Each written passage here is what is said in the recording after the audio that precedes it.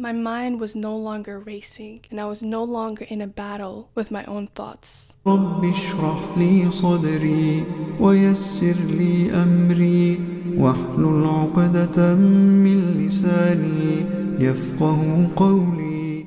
Assalamu alaikum wa rahmatullahi wa barakatuh. Welcome back, or welcome if you're new to the Speak From Within podcast. I am your host, Nasra. I'm excited to have you here, and I'm also equally as excited for today's episode. We're going to get a little deep, but only to better ourselves for the sake of Allah subhanahu wa ta'ala. That's the whole point of this podcast.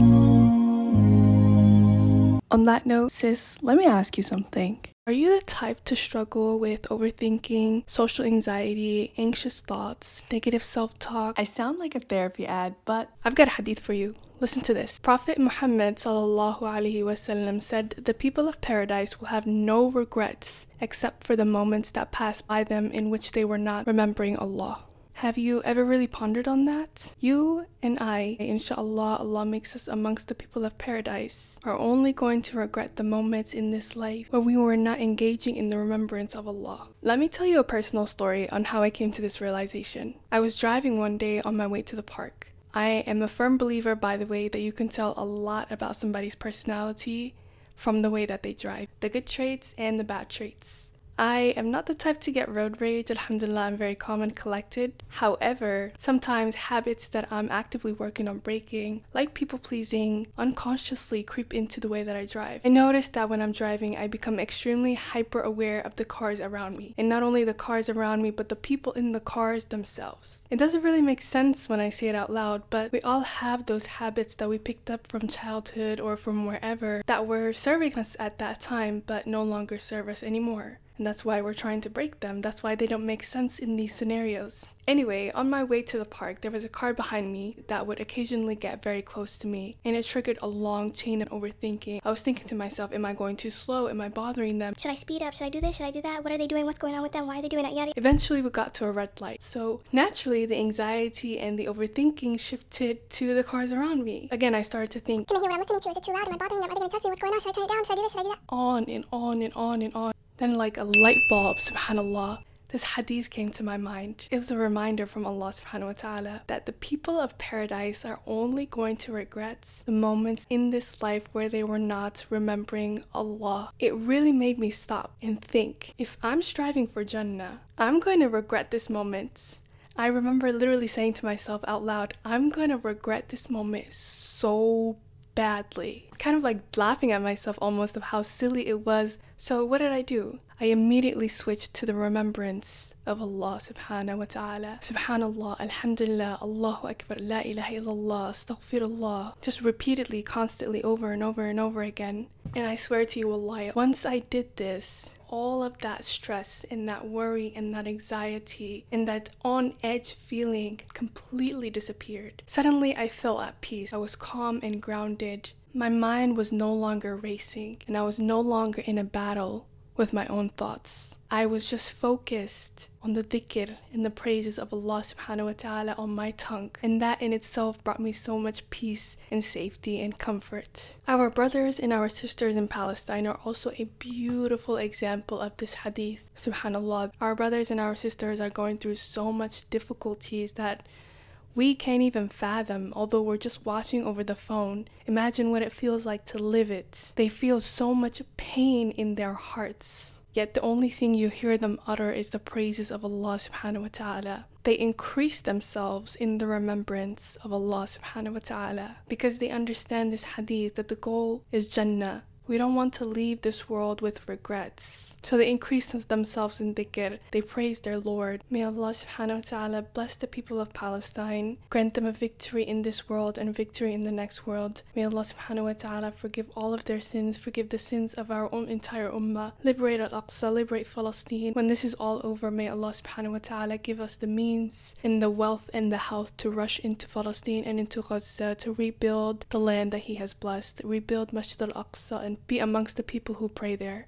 Allah subhanahu wa ta'ala says in the Quran in Surah Al-Ra'd, ألا بذكر الله تطمئن القلوب. Indeed, in the remembrance of Allah do hearts find comfort. And this is true for me, and this is true for Palestine, and this is true for you. In the remembrance of Allah subhanahu wa ta'ala do our hearts find comfort. So next time you're going through a moment where it feels like you've lost all control and you can't get a grasp of your thoughts and anxiety and negative self-talk, remember the hadith, remember Palestine, remember this ayah. Indeed, in the remembrance of Allah, do hearts find comfort. And you and I are striving for Jannah. So let's leave this world without any regrets and seek comfort in the remembrance of Allah subhanahu wa ta'ala.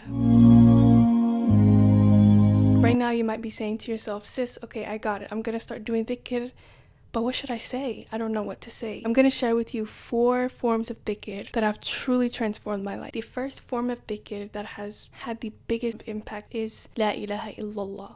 We know what this translates to. We know the meaning of this. It means that there is no God but Allah. There's another translation which says, none has the right to be worshipped except Allah subhanahu wa ta'ala. And we might be thinking to ourselves, yeah, of course, there's none worthy of worship except Allah. But it goes a little deeper than that. When you say La ilaha illallah, what you're saying, of course, is that there is none worthy of worship. There is none worthy of my ibadah, my prayer, my fasting, my charity, my struggle in His cause except Allah. But also when you say La ilaha illallah, especially when you're overthinking or struggling with anxiety, what you're saying is that there is none worthy of my constant remembrance, my constant thinking, my constant focus, my constant submission except Allah subhanahu wa ta'ala. So the anxious thoughts and the overthinking and the anxiety, it still might be there, but when you say La ilaha illallah, what you're saying is there is none deserving of my focus, my attention, my worship and my submission except Allah. Not my overthinking thoughts, not my negative self-talk, not my anxiety. Suddenly all of the problems and the worries and the stress that you were having become so small and so insignificant that sometimes, like myself, you kind of laugh at yourself because you might ask yourself, was I really worrying about that? Was that really my concern? But that's a good thing. You realize that La ilaha illallah, there's none worthy of my worship and my attention and my focus and my remembrance except Allah subhanahu wa ta'ala. The next form of dhikr that has truly transformed my life is istighfar. Istighfar is so powerful. It builds your relationship with Allah subhanahu wa ta'ala. It gets you closer to Him. Your heart and your soul and your entire body just feels so much more pure and so much lighter because of the istighfar. Different ways that you can do istighfar is you can say astaghfirullah, astaghfirullah al-azim. You can say Rabbi ghfirli. Or one of my favorite ones from the Quran where Prophet Musa, he made this dua to Allah, Rabbi inni dhalamtu nafsi faghfirli, which basically translates to, my Lord, I have wronged myself, so please forgive me. I really love this form of istighfar because it just acknowledges that Allah is not affected by our sins. It's only us who get affected by our sins. Allah made things haram for a certain reason because they're harmful to us. So when we engage in that stuff, we just have wronged our own selves. So that's why I love to say, Rabbi inni dhalamtu nafsi faghfirli. My Lord, I have wronged myself, so please forgive me. I cannot describe the feeling of istighfar to you. It's such a beautiful feeling that cannot be captured with words. So you have to give it a try for yourself. And remember, it's important to do sincere istighfar. Seek the forgiveness of the most merciful, the most forgiving. The third form of dhikr that also has changed my life is the Quran itself. This is the greatest form of dhikr that you can do, of course, because it is the word of Allah. What I have noticed for myself personally, what helps me the most is always reciting a bit of the Quran in the morning right after Fajr prayer. It doesn't have to be much, just a few ayahs, maybe 10 ayahs or less. And then also every night recite Surah Al-Mulk. The Prophet ﷺ said Surah Al-Mulk will protect you from the punishment of the grave. Another way you can engage in this form of dhikr of the Quran is listening to the Quran throughout the day. It really makes a difference. It just calms your heart. It keeps you at peace throughout the entire day. And I've noticed that the more I engage with the Quran, the less I have to battle or combat with those random anxious overthinking thoughts that I feel like I can't control. The Quran, it really heals you from the inside and outside. Choose your favorite shaykh, put your headphones on, or recite the Quran morning and night throughout the day and watch how your life changes. The last and final form of dhikr that has transformed my life is the morning and evening adhkars. I highly recommend incorporating the morning and evening adhkars into your daily routines. The morning and evening adhkars, they protect you from all sorts and types of evil. External harm, internal harm, overthinking, anxiety, evil eye. So many things that you don't know what's ahead of you, right? We don't know what's in store for us in the day. So it protects us from all harm, from all evil, inside and outside. You can do this in many different forms. You can recite it, you can listen to it. There is an app called Dhikr and Dua. It's completely free. This is not sponsored. I use it almost every day. It has a complete full list of all of the morning and evening adhkars in Arabic, in English, and if you can't read Arabic letters, they also have the Arabic and English letters, so you can pronounce the Arabic words using the English alphabet. Another way you can do it is by listening to it. There's so many videos on YouTube you can listen to. I personally listen to Mufti Mink. As soon as you type in morning adhkar or evening adhkar, the first video that pops up is from his channel. You could just listen to it, put your headphones on, recite with him if you can. You will definitely notice the difference.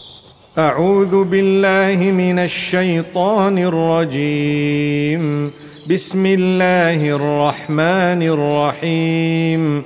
I will link his videos in the description if you're watching on YouTube, and I will also link it in the show notes if you're listening on Apple Podcasts or Spotify. Lastly, I just want to say that any form of remembrance of Allah subhanahu wa ta'ala is dhikr. This is what just has worked for me personally, and I hope to help you guys as well, inshallah. I hope this episode was beneficial. I hope that you gained something from this and that you implement some form of dhikr into your life, because remember, indeed, in the remembrance of Allah, hearts find comfort. And we're not going to have any regrets in this dunya when we get to Jannah, except for the moments where we were not remembering Allah subhanahu wa ta'ala. That is it for today's episode. I hope to see you in the next one, inshallah. Assalamu alaikum wa rahmatullahi wa barakatuh. By the way, if you're still here, I just wanted to share, Alhamdulillah Rabbil Alameen, I got a new microphone for this podcast. Allah gave me the means to get a microphone. I'm so excited. I hope you can tell the difference. I think I can tell the difference. It just really makes me excited because it just elevates the game. I'm really going to put so much focus and effort into this. So I hope you join me, inshallah. And remember, don't forget to thank Allah today for the things that He has blessed you with. Assalamu alaikum. قال قد أوتيت سؤلك يا موسى ولقد مننا عليك مرة أخرى